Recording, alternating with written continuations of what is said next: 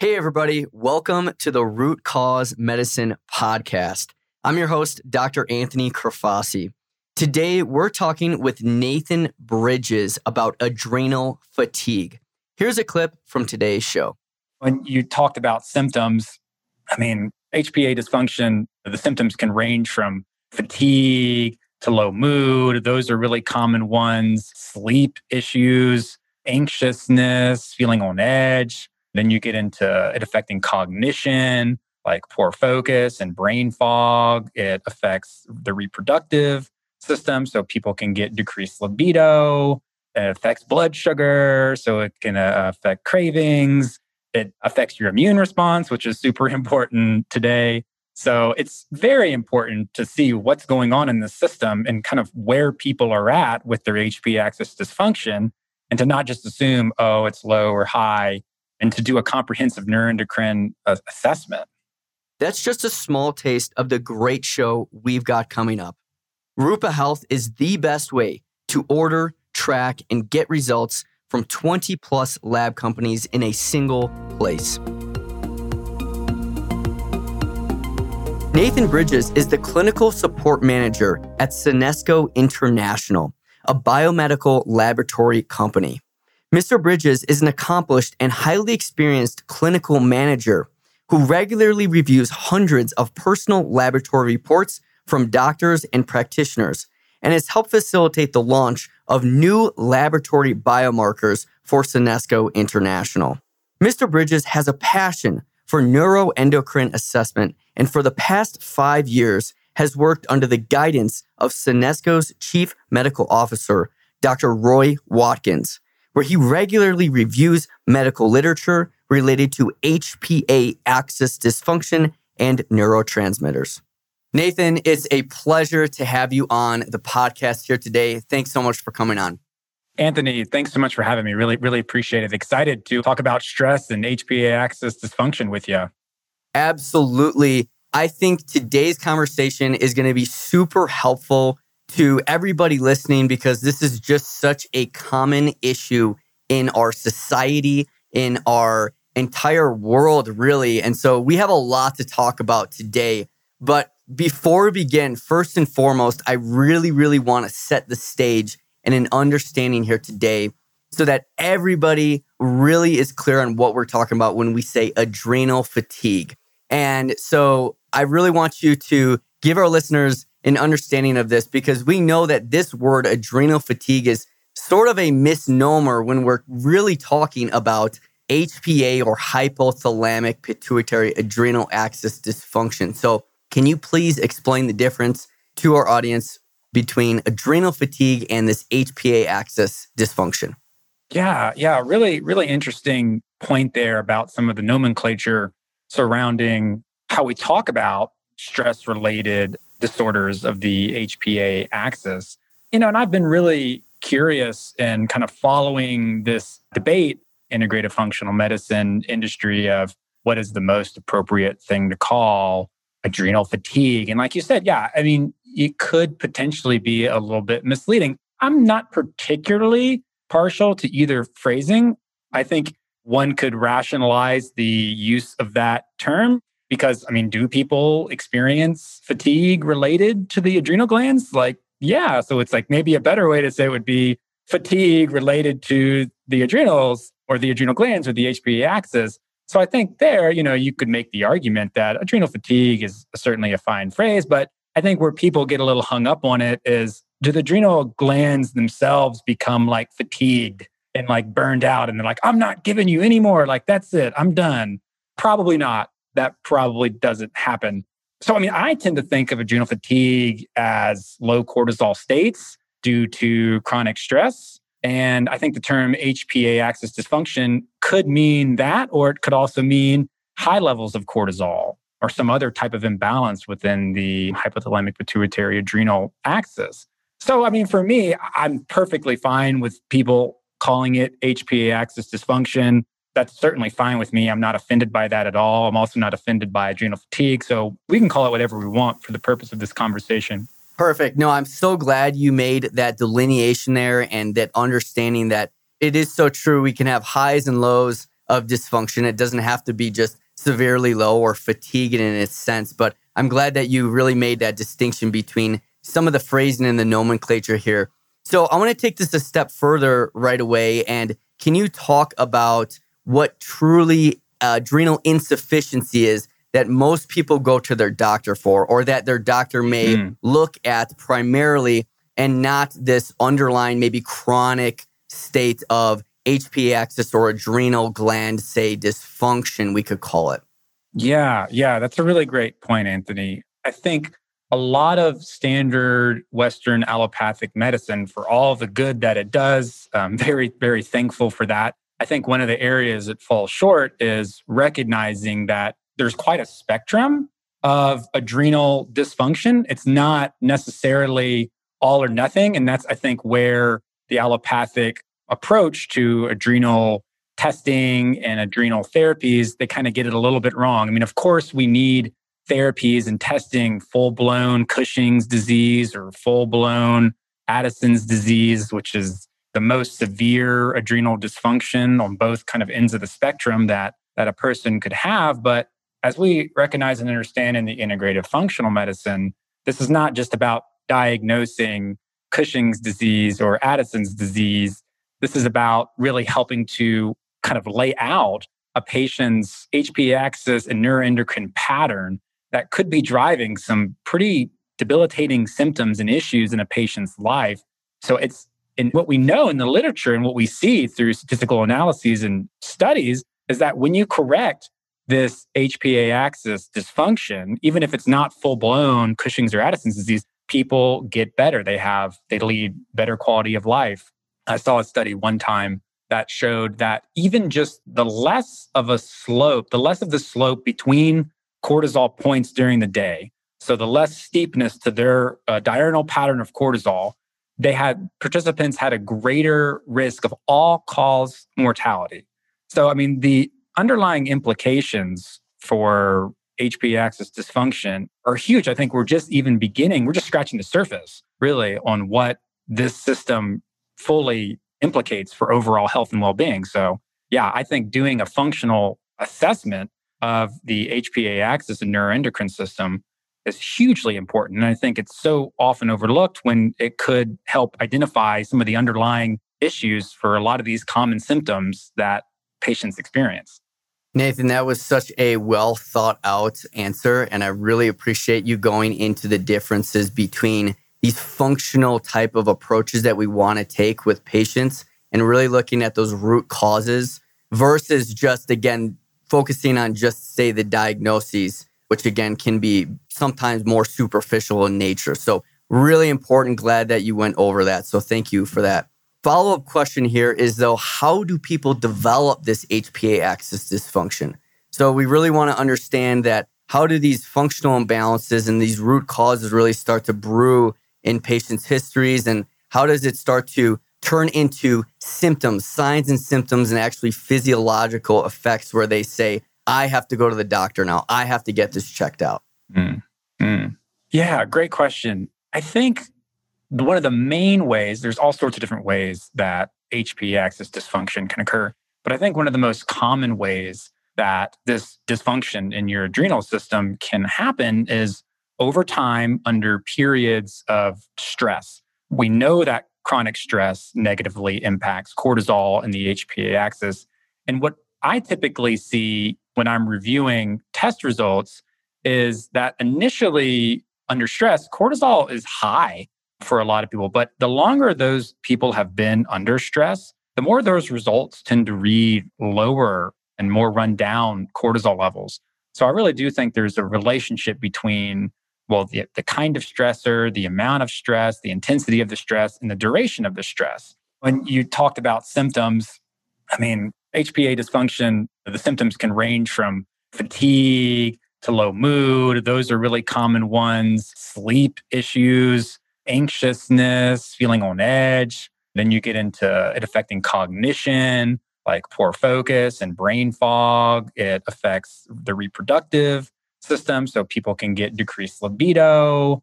It affects blood sugar, so it can affect cravings. It affects your immune response, which is super important today. So it's very important to see what's going on in the system and kind of where people are at with their HPA axis dysfunction, and to not just assume, oh, it's low or high, and to do a comprehensive neuroendocrine assessment.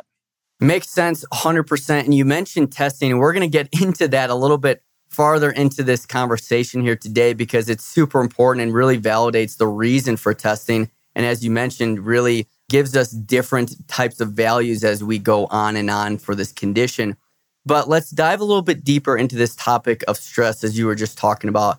And I'd like to give our listeners an additional understanding of what's called the fight or flight system and how this works with your hormones such as adrenaline or epinephrine and norepinephrine and cortisol, which as you discussed is the body's major stress hormone. So can you talk a little bit about stress and the different kinds as it relates to this fight or flight or sympathetic nervous system? Sure. Yeah. So to kind of give a big overview of the HPA axis and the stress response, it really all begins in the brain. So stress and perceived stress will stimulate the hypothalamus. And one of the first things that occurs is a signal via the sympathomedullary pathway to release epinephrine and norepinephrine from the adrenal medulla gland. That happens almost instantaneously. So like if you rounded a trail and there was a bear, almost instantly, you would have a huge dose of epinephrine and norepinephrine to prepare your body to fight the bear or probably run from the bear. It depends on the kind of bear. So that happens almost instantaneously, and that's very useful. And then even I think norepinephrine is even synthesized in the brain like very quickly, even probably a little bit faster than the adrenals are signaled. So that happens almost instantaneously, which is great. I'm glad that's a great survival mechanism. A little bit later, so the hormonal response is a little bit slower with the HPA axis. You get a signal from the hypothalamus to secrete CRH, corticotropin releasing hormone, which stimulates the release of ACTH, adrenocorticotropic hormone, from the pituitary. And the pituitary gland then will signal the adrenals to secrete cortisol and DHEA. And then there's a negative feedback loop. So it's like a thermostat, like you have in your house. You set the temperature at that desired degree. And once the house reaches that amount, that degree of temperature, the system turns off. So the hypothalamus is constantly scanning the body to see, okay, how much cortisol do I have? Do I need more? Do I need less? So there is some kind of natural homeostasis that occurs there. So the cortisol kind of joins the party a little bit late in the game, and that kind of helps sustain this stress response and helps keep people going under chronic stress. Yes, I agree to that 100%. So that makes complete sense. So we're going to talk a little bit more about that feedback system in just a second. But I love how you use the analogy of the bear. And it does depend on the type of bear. And most people would probably run, but some people might freeze and just stay stagnant right there. And hopefully that it doesn't jump on them.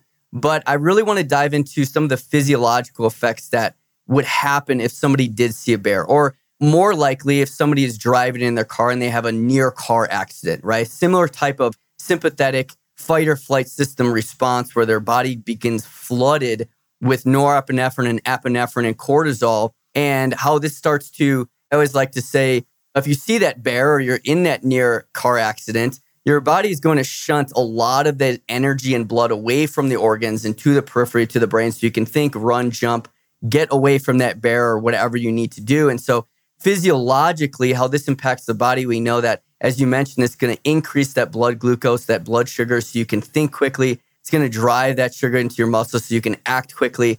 But what it does, and long-term effects of this is really what we want to focus on, is that what this does is, right, it can start to suppress your stomach acid. It can start to block some of these other effects on the organs. And over time, not everybody's experienced a near car crash or a near bear incident every day. But when they do, people know that when they experience a near car accident or an actual car accident, the next day they might wake up and feel like they get hit by a Mack truck because it's such an intense experience for the body physiologically. And so I want to really help our listeners understand that we're not experiencing these very intense situations on a daily basis, but chronically, day by day by day, all these different types of stressors that we're exposed to. how does this impact the body and really start to wear down and essentially wear out the tread on our tires in our physical body. Yeah. I think our stress response in the HPA axis is a amazing survival mechanism. And unfortunately, it kind of elicits the same response as to if you're being chased by a bear or a cougar or something, which I guess back in the day before we became civilized was not that common. So, you'd encounter stress maybe once a week, you'd have your life threatened or something. I don't know the actual stats on that, but unfortunately, that same stress system responds in basically the same way to stressors today that are occurring much more frequently. So it has, like you were saying, profound effects on overall health and well-being and these organs. I mean, so like when the sympathetic nervous system is activated, a number of things happen in the body that these stress hormones are inducing. So your pupils dilate so you can see better. You inhibit your saliva glands. So good luck having a snack. And like you were mentioning too, your stomach acid goes away. Stomach acid and stomach activity and digestion is inhibited. It has to, like you were saying, shunt all of its energy to this survival response. So you've got a dilation of the airways to increase oxygen, to increase nutrient delivery. You've got an increased heartbeat and heart rate to pump blood faster, which is really important. You have the release of glucogen, or not glucogen, you have glycogen, and cortisol induces gluconeogenesis. So this helps your body make its own glucose to provide the organs and the cells necessary energy to meet this stress. So yeah, it's a pretty severe response and it totally shuts down reproduction. It's like, I'll reproduce some other time. I've got to get away from this stressor. So yeah, and if you do that enough over a long period of time, so for example, like the stomach acid, suddenly you're not digesting and absorbing nutrients well enough. And now you've got all these other issues from being nutrient deficient. Yeah, and those affect the neuroendocrine system. You need nutrients for your neuroendocrine system and your HPA axis to work well. So it's quite a nasty positive feedback loop. Yeah, I love how you used the example of the reproductive and the digestion, because as you mentioned, when this chronic stress is occurring, and like you said, maybe way back when, once a week, we might have a near death or a survival experience. Nowadays, it's pretty rare. And yet these lower grade stressors that I'm going to ask you about in just a second, as you mentioned, though, at that point in time, your body is not worried about reproducing or breaking down your food. That's the last thing that they're concerned about. So it's really important that I just make sure we have that framework and understanding. So leading into that, I really want you to go into the different kinds of stressors now, these low grade stressors that can commonly be almost overlooked, such as, physical stressors, mental stressors, emotional, even things like we could call chemical or electromagnetic stress that people are encountering on their day-to-day basis, but over time can begin to fill their bucket. And as their bucket overfills, that's when they begin to get symptoms. So can you go into some of these different types of stressors that really start to tack on and over time can give the same stress response as if you did see that bear in the woods or if you were in that near car crash accident? Yeah. I think one of the most common stressors today is the mental stressors and the emotional stressors, just because of our society and culture. We're just constantly bombarded by information. We're usually got way too much on our agenda. And when we're not working or we're not taking care of the kids or we're not doing any number of things, we're sitting and we're watching the news or we're on social media. And it's just kind of always this state of alertness and things to be stressed about and things to be worried about. And yeah, I think that has a huge implication. So I think those are some things that can be, obviously testing too is really important to see, okay, how exactly is this affecting me? But then also addressing some of those mental and emotional stressors, especially with COVID too. I mean, I think the meter on the mental and emotional stressors got turned all the way up to 11. So those are ones that I think is kind of the low-hanging fruit. But then there's other ones too that can really impact people in a negative way as well. So like physical stress. So if the body is under physical stress, like if they have nutrient deficiencies, if they're eating foods that are affecting them in a negative way and is putting extra strain on their body, that's a physical stressor. Or if someone might be over exercising or maybe not exercising enough, these are things that can physically stress the body and put that extra stressor on the body. Now, the one area of stress that probably doesn't get as much attention because it's probably not as known as kind of what we'll call chemical stress. And this is more, the way I like to think of it is more of kind of hidden secret exogenous chemicals that can get into your body and that can negatively affect your neuroendocrine system. So things like environmental toxins. So all the plastics that we use in society today and in manufacturing and air pollution, heavy metals can seriously alter the HPA axis in your neuroendocrine system and neurotransmitters. I think the use of stimulants too, people don't quite realize the impact that that can have on the HPA axis. So caffeine is the most widely used legal stimulant probably in the world. And that will give a huge boost to your HPA axis. But I think over time, and especially with too much, that can run you down. So giving your body some space for that rest and digest, and you don't always have to be on and building that in. And I think reducing stimulant intake is probably a good idea to help cope with that. Certain medications, too, could be considered chemical stressors. So certain medications that can increase or lower cortisol or neurotransmitters. Sometimes there's these side effects with impacts on cortisol or impacts on different neurotransmitters. And because these systems are so interconnected, they have downstream effects that are just not thought of.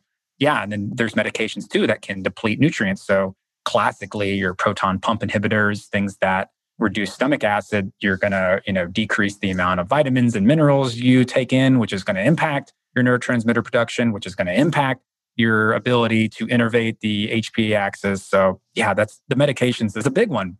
Allergens too. Those are, kind of a hidden chemical stress that can cause your HPA axis to activate under that inflammatory state. And then food sensitivities and inflammatory foods. I think that is an area that is super useful for individuals to look at. I had a food sensitivity test done somewhat recently. And when I made the adjustments in my diet, I felt a huge difference in my overall level of inflammation and my well-being. So I think that's that's one that not a lot of people think about just because it's so prevalent in the culture. Gluten kind of being the big one. But yeah, chemical stress, it's definitely worth looking into. Wow, those are some huge points you just brought up between the stimulants, which 100% agree. It is definitely the most widely used coffee in the world, stimulant. But really that directly impacts our sympathetic nervous system, right? That can directly lead and increase that potential for adrenal fatigue or HPA axis dysfunction, along with these other things that you mentioned, from the nutritional deficiencies to some of these heavy metals that we're exposed to on a daily basis. All of these things, it sounds like, are also helpful to identify, are needed to be identified for sure via laboratory testing. And even as you mentioned, nutritional or food sensitivities, but we do need that testing. And we'll go over that in just a bit, because otherwise they're very easily missed, right? It's not a very obvious stressor in our lives, such as I went to the gym and my body is tired, or I worked too many hours and my brain is tired. So some of these chemical style stressors, I'm really glad you brought that up. They're really important. I'm going to switch gears here though, and we talked a little bit about that neuroendocrine system, and I just want you to clarify that for everybody first. And in addition, really relate this back and talk about the HPA axis, which we've been talking about, and how this is just one of many axis systems, quote unquote, in the body, right? We have the HPA, the hypothalamic pituitary thyroid, we have the hypothalamic pituitary gonadal. And as you mentioned earlier, all of these start in the brain at the hypothalamus, and they start to trickle down to their respective organs. So first, can you go over that neuroendocrine system so just everybody knows exactly what you're talking about and how it's related to some of these axis systems and how all these axis systems are impacted by that neuroendocrine and how this is all really one in the same? Yeah, absolutely. That's a great point of clarification. So when we talk about the neuroendocrine system, we're talking about primarily the intersection between the nervous system, so your nerves and the central nervous system, and the peripheral nervous system and the endocrine systems. So that intersection typically occurs at the hypothalamus and the pituitary. So I think it's important. So when I talk about HPA axis dysfunction and HPA axis function in general, I think it's really hard for me to separate the central nervous system from that because of how significant the neurotransmitters are at impacting the HPA axis function. So serotonin helps to increase HPA axis output. That's regulated by exposure to light. So your body follows this really natural circadian rhythm, and the neurotransmitters are involved. GABA helps to decrease that HPA axis output. Glutamate helps to increase it. So for me, it's just really hard to silo those systems off because of how interconnected they are. So I think when looking at the HPA axis, it's really important to get the neurotransmitters as well, because those are some of the main controllers of your stress response system and of the HPA axis and of your endocrine system. So there's massive downstream effects. Okay, so that's the neuroendocrine system. But when we talk about the other axes, like you were mentioning, like the thyroid and the gonadal systems, these systems they're all interconnected. So they're not separated. So like stress and cortisol, as an example, can inhibit thyroid function. So it'll decrease the conversion of T4 to T3, which is thyroid hormones, and T3 being the more potent thyroid hormone.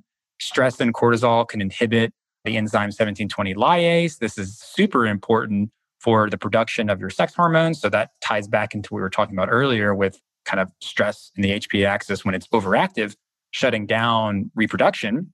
And then the gonadal axis also helps to support the neurotransmitters. So these big drivers of the HPA axis are in part supported by your body's production of sex hormones. So like, for example, estrogen really helps to support serotonin in multiple ways. It kind of acts as almost like a natural serotonin reuptake inhibitor in that it helps to decrease SERT mRNA expression. Obviously, it's not the same thing as a pharmaceutical SSRI, but functionally, estrogen has that effect on serotonin. And it also helps the body produce serotonin by inducing the rate-limiting step for serotonin synthesis at tryptophan hydroxylase. Another example would be progesterone helping to support GABA. There's a metabolite of progesterone, allopregnanolone, which binds to GABA receptors. So these systems are so intimately connected. I'm really a big believer in casting a pretty wide net when looking at this neuroendocrine system and seeing the neurotransmitters, the adrenal hormones, and the sex hormones to see how can we support various imbalances to get the whole system working.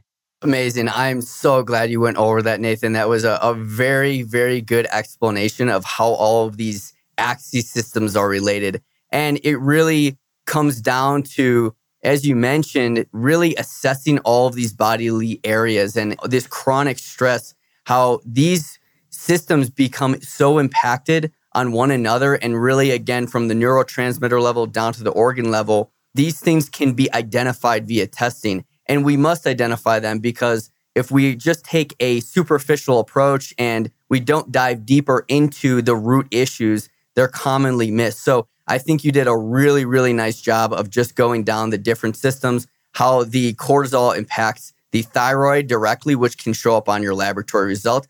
And in addition to your sex hormones, and it further validates the need to run these additional markers on these laboratory panels, because if we're only running a couple markers and not taking that comprehensive approach, we will miss these findings completely. So I'm really glad that you explained that in detail. So thank you for that. So now that we've covered the fight or flight system and a basic understanding, a little bit more than a basic understanding of the HPA axis system and the neuroendocrine system, I want to now go into something that you mentioned, which is the rest or digest. And this is known as the parasympathetic nervous system. So can you explain to everyone what exactly this is? Yeah, so this is kind of the evil twin, or not even evil, the good twin. There's not necessarily good or bad here with your parasympathetic and sympathetic, but it's basically the polar opposite is the better way to say it, of your sympathetic nervous system, in that it helps to promote rest and digest and a state of calm and healing for the body, and also a state of helping the body just carry on with its normal biological functioning, making your sex hormones, of digesting your food, of resting and healing and controlling inflammation and all of these things, and fighting infection. So it's a super important state to kind of be in, is this parasympathetic state. Yeah, and it's kind of does the opposite of what the sympathetic state does. So your pupils contract, stimulates saliva so you can more quickly digest food. Your airways constrict, your heart rate goes down. So, think of a meditation session. This is your parasympathetic nervous system at work here when you're really in that state of calm and flow. So your stomach acid is working, you can digest food, easier to go to the bathroom in the parasympathetic nervous system state. So that's the ideal state, is to spend most of your time there and not in the sympathetic state. Unfortunately, today we primarily spend our time when we're awake and maybe sometimes when we're sleeping for some people, unfortunately, in the sympathetic nervous system state. Yes, no, I agree. That is very, very true. It is, again, that rest or digest, that natural state I think we're supposed to be in. It doesn't seem like we're supposed to be excessively stressed all of the time. I think we're supposed to be naturally relaxed in a relaxing mental state. So thank you for going over that. Now, can you take this a little bit further? And now that we've gone over the duality of the sympathetic versus parasympathetic, you've talked about neurotransmitters. Can you talk a little bit more about the sympathetic versus the parasympathetic and how the neurotransmitters and what neurotransmitters play a role in both of these aspects and how adrenal fatigue is kind of tied into all of this? Sure. Yeah. So some of the big sympathetic nervous system players, so these are your fight and flight response, first responders, I guess could be a way to think about it, would be epinephrine and norepinephrine, as well as glutamate, which is really the primary excitatory neurotransmitter in the central nervous system. And then somewhat dopamine. So it's interesting. There's some studies that show giving things like L-DOPA actually decreases HPA axis output, while other studies seem to suggest that dopamine helps to increase it.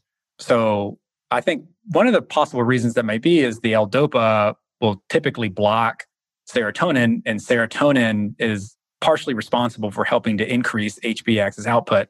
So that might be one reason why supplying dopamine in some cases might help to actually decrease cortisol in some patients. But then there's studies that show blocking the receptor of dopamine will lower cortisol output.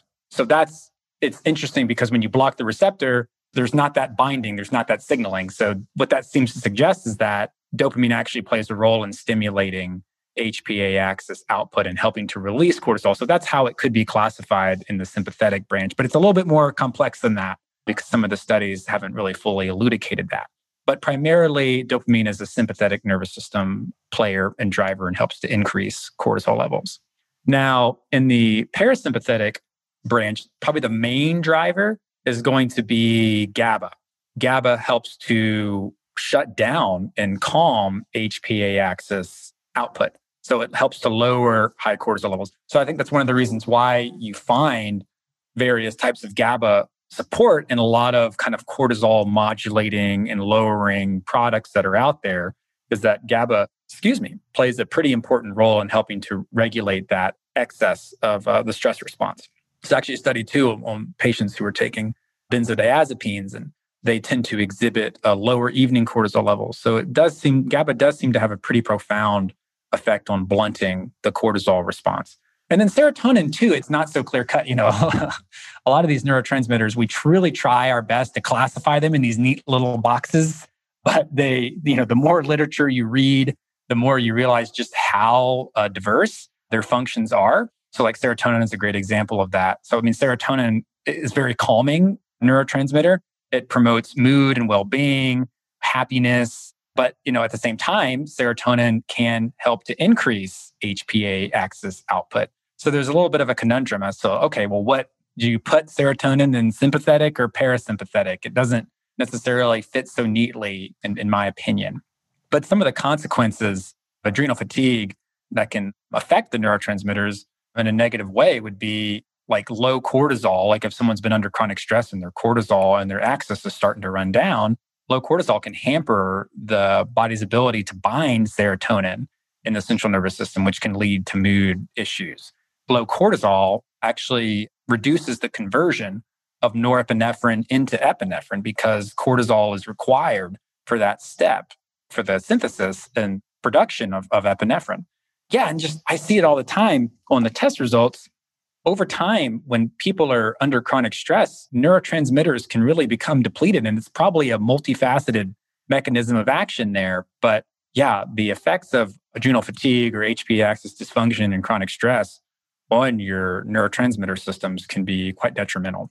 Thanks for going over that. That's really important. And just to clarify for everybody, your dopamine is more often known as your motivational neurotransmitter, right? Serotonin is known as your quote unquote feel good chemical, as Nathan's been discussing. So just so that we know the difference there. And as you mentioned, GABA is the most inhibitory, I think, neurotransmitter, whereas glutamate, the most abundant excitatory neurotransmitter. Mm-hmm. And what I think is so fascinating, Nathan, is that as far as I know, what connects these two is the cofactor, which is vitamin B6, and how all of these different neurotransmitters are actually connected via vitamins and these nutrients. But as we develop chronic stress, a lot of times these nutritional deficiencies start to creep up, as well as serotonin needs vitamin B6. And a lot of these other neurotransmitters and hormones, obviously, they all need nutrients. Can you discuss a little bit some of these nutritional components of the neurotransmitters, how this is all tied in and related? And as you're putting it, it's so important to also be testing for these things and to really analyze this, because on paper, we're able to see this versus if someone comes in with just clinical symptoms, it may be commonly missed and it can commonly be overlooked. Yeah.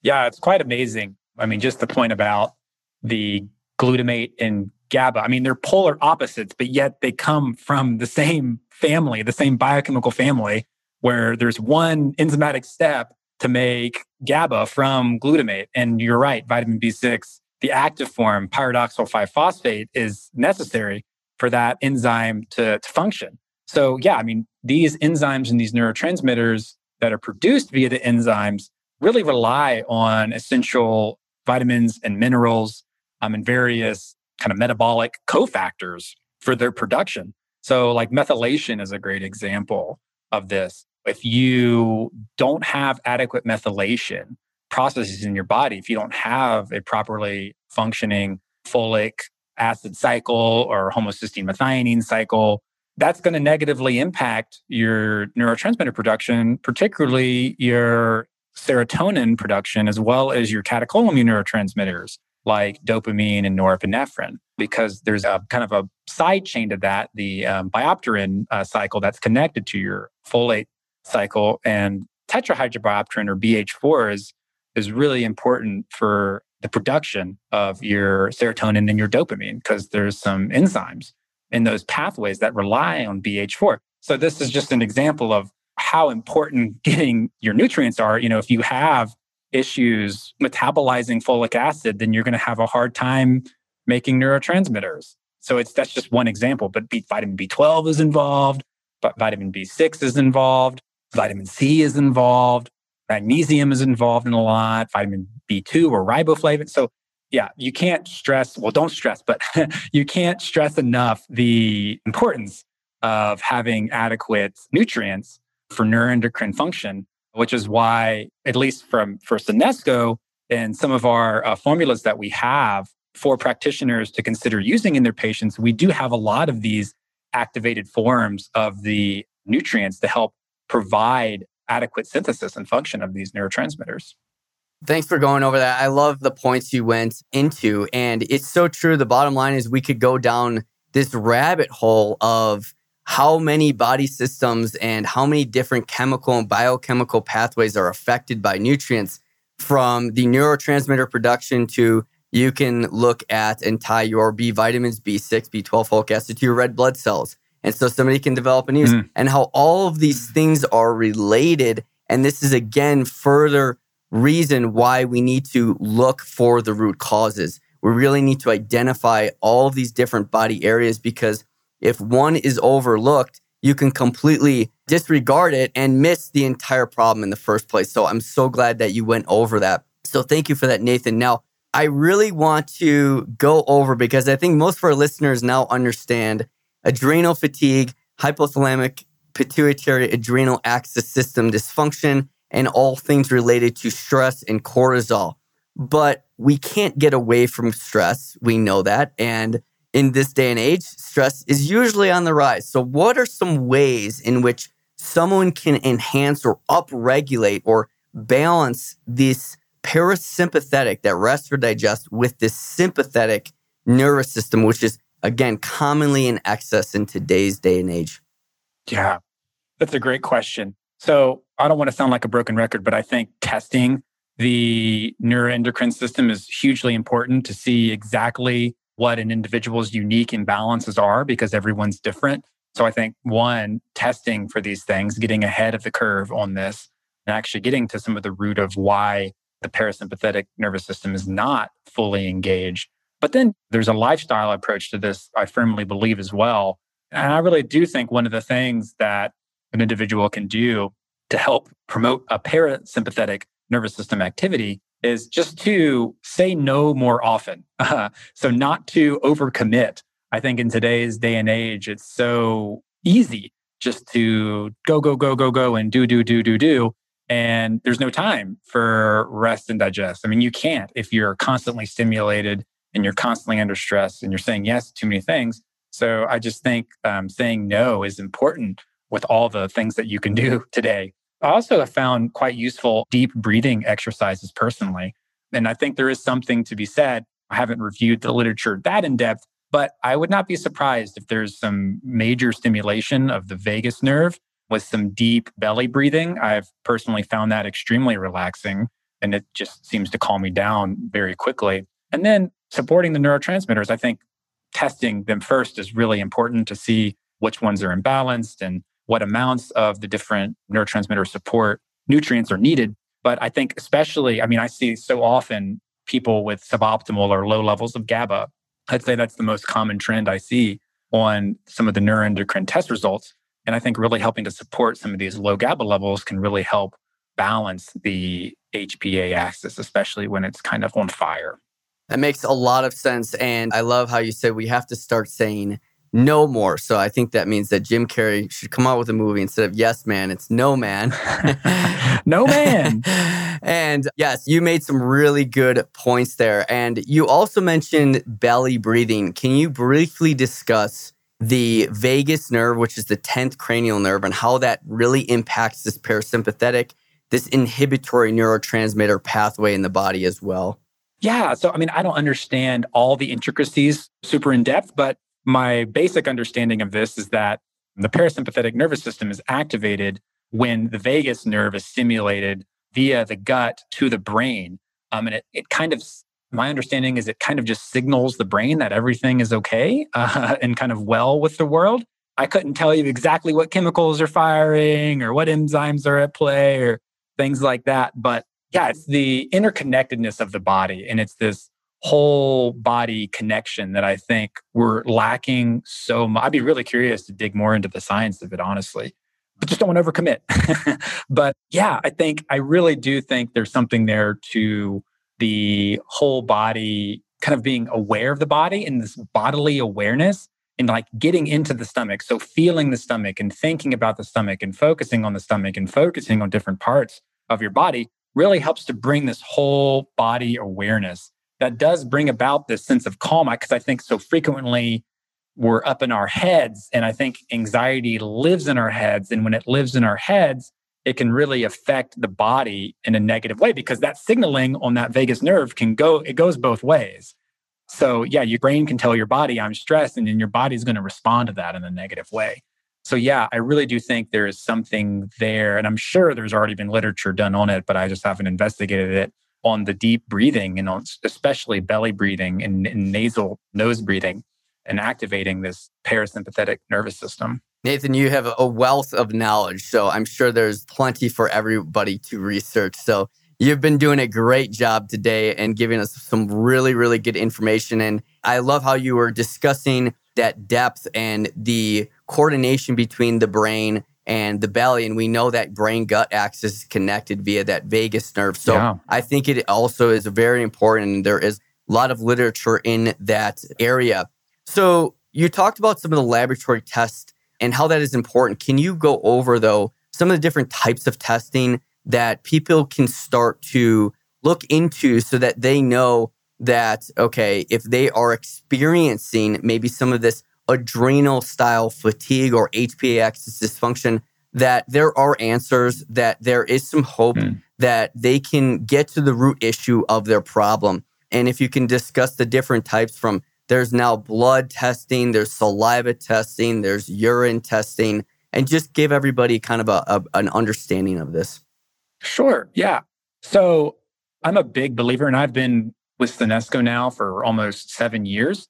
I'm a real big believer in the HPA G complete profile from Sanesco, and it's assessing the major neurotransmitters, the adrenal hormones, cortisol and DHEA, and the sex hormones. So this is the most comprehensive profile from Sanesco.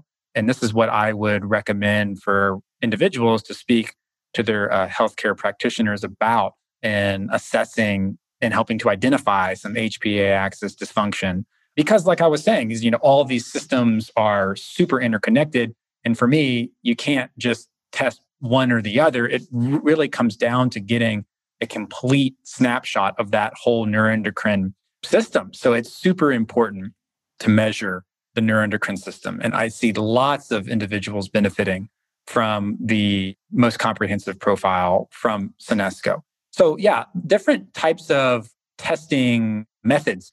So yeah, the neurotransmitters, those are typically done in urine. We do a urine analysis and we do a second urine sample of the day. So patients need to void their first sample because that urine sample is too concentrated. So the second urine sample we found to be the best reflection of kind of basal neurotransmitter function. You can also, I've seen tests that do dried urine. A lot of that is a little bit more novel. I can't really speak to the efficacy of that. I'm sure something's there, but the second urine of the day and the liquid urine with the preservatives that we have, I think is a really tried and true method of analyzing the neurotransmitters. So for the hormones, we do salivary hormones. So those can also be done in urine and blood. So for the adrenal hormones, there's not a lot of debate about this, at least in the integrative functional medicine industry. Salivary adrenal hormones is, from what I understand, considered the gold standard of adrenal assessment. So that's what we do because a serum, if someone were to do, and this is one of the issues I have with some of the different allopathic tests for adrenal health, is that a lot of it's serum, but just the invasive nature of a serum test can alter adrenal hormone results. So when you're stressed, you're going to have more norepinephrine and more epinephrine and more cortisol. So just simply being stuck by a needle could affect the results on a blood test. So yeah, I'm a big believer in the salivary because it's non-invasive. And then with the sex hormones, yeah, there's some debate as to what's the best way to measure salivary sex hormones. The literature shows a pretty good correlation between salivary sex hormone status and serum or blood sex hormone status. So I think it's not a huge point to kind of differ over. It's definitely not apples to oranges. It is apples to apples, but it's more like kind of Granny Smith to Red Delicious. It should generally correlate salivary test results with blood test results for the sex hormones. And I think because of the non-invasive nature, and I think it's also important to get the sex hormones on the same day that you're getting the neurotransmitters and the adrenal hormones, which I think makes the HPA-G complete profile so useful, is that you're getting this all on the same day because hormones can fluctuate, neurotransmitters can fluctuate. And it's when you're getting these all on the same day, you really can see the interconnections between the system. So that's my opinion on the various types. I don't think there's necessarily like a wrong way, a right way to do it. I think our method, and the one that I'm most familiar with, we see incredible results with, and it's really tried and tested. There's some really, really great points. I think, as you mentioned, timing is extremely important in all types of testing, as people might have different results. You can certainly have different results at different times of day, different times of the month, whether you're taking certain medications or nutritional supplements. So very good point in that, as well as the blood testing. There's something called a white coat syndrome, as well as just getting stuck by a needle can simply increase your blood pressure, increase your cortisol. So that's me. Totally understands. But Yeah, definitely something to take into consideration. I'm really glad you went over that. So thank you. Nathan, it's been such a pleasure to have you on today. We've had some really, really great conversation. I have two last questions for you. What does the future of HPA axis or adrenal fatigue treatment possibly look like? Is there a treatment? Is there a future for this? Do you think that it will continue to expand? Yeah, that's a great question. My hope is that the natural therapies that are already available are just going to become more mainstream and are going to come into the light and as deemed as the future. But even though the future is kind of already now, in my opinion, with the use of some of these supplements and these nutrients to help improve HPA axis dysfunction. So things like 5-HTP for serotonin, L-theanine for GABA, and some different adaptogenic herbs to help improve HPA axis functioning. Yeah, so I really think the future is, there's probably other things that will be developed, but I really think there's so much untapped there that so much of society could benefit from. That really is the future, in my opinion, is just that getting back to basics and getting back to the earth and getting natural with our interventions to help improve HPA axis dysfunction. And I think the neuroendocrine testing really sheds light onto that and which therapies might be most appropriate for individuals. I couldn't agree more. And I think that conservative approach is definitely the first step that must be taken and must be assessed when looking at HPA axis dysfunction. All right, Nathan, final question here for you today. If you could give one tip to someone that is listening with HPA axis dysfunction or adrenal fatigue and they've identified this or they haven't identified it, whatever spectrum that they may be in at this point in time, what would that be? Well, if it's unidentified, the first thing I would recommend is to go get tested. But then in addition to everything else that we've talked about, I really would just drive home the point of really being cognizant of the amount of hurry in your life and really working to eliminate excess busyness, excess hurry, and making time to sit and be with your body and get into your body, especially in today's day and age. Limit that exposure to social media and news. Nothing wrong with checking it. What I would offer as a consideration to folks is just to keep it to a minimum. I completely agree. As a very, very valid point. Nathan, again, such a pleasure to have you on today. We had some really, really great conversation. You gave us some really, really good feedback. I'm sure our audiences highly value what you had mentioned today. And for everybody listening, Nathan, where can everybody find you? Yeah, so you can find me on LinkedIn, Nathan Bridges. I'm the clinical support manager at Sanesco. I'm not a clinician myself, but under the guidance of our chief medical officer, Dr. Roy Watkins. Amazing. Again, Nathan, thank you for being on the podcast today, and we look forward to seeing you next time. Awesome. Thank you, Anthony. It was such a pleasure. Had a blast. The Root Cause Medicine podcast is brought to you by Rupa Health. To find out more about us and how we are changing the lives of patients and practitioners across the U.S., head to rupahealth.com. And then make sure to search for Root Cause Medicine in Apple Podcasts, Spotify, or anywhere good podcasts are found. Make sure to click subscribe so you don't miss any future episodes. On behalf of the team here at Rupa Health, thanks for listening.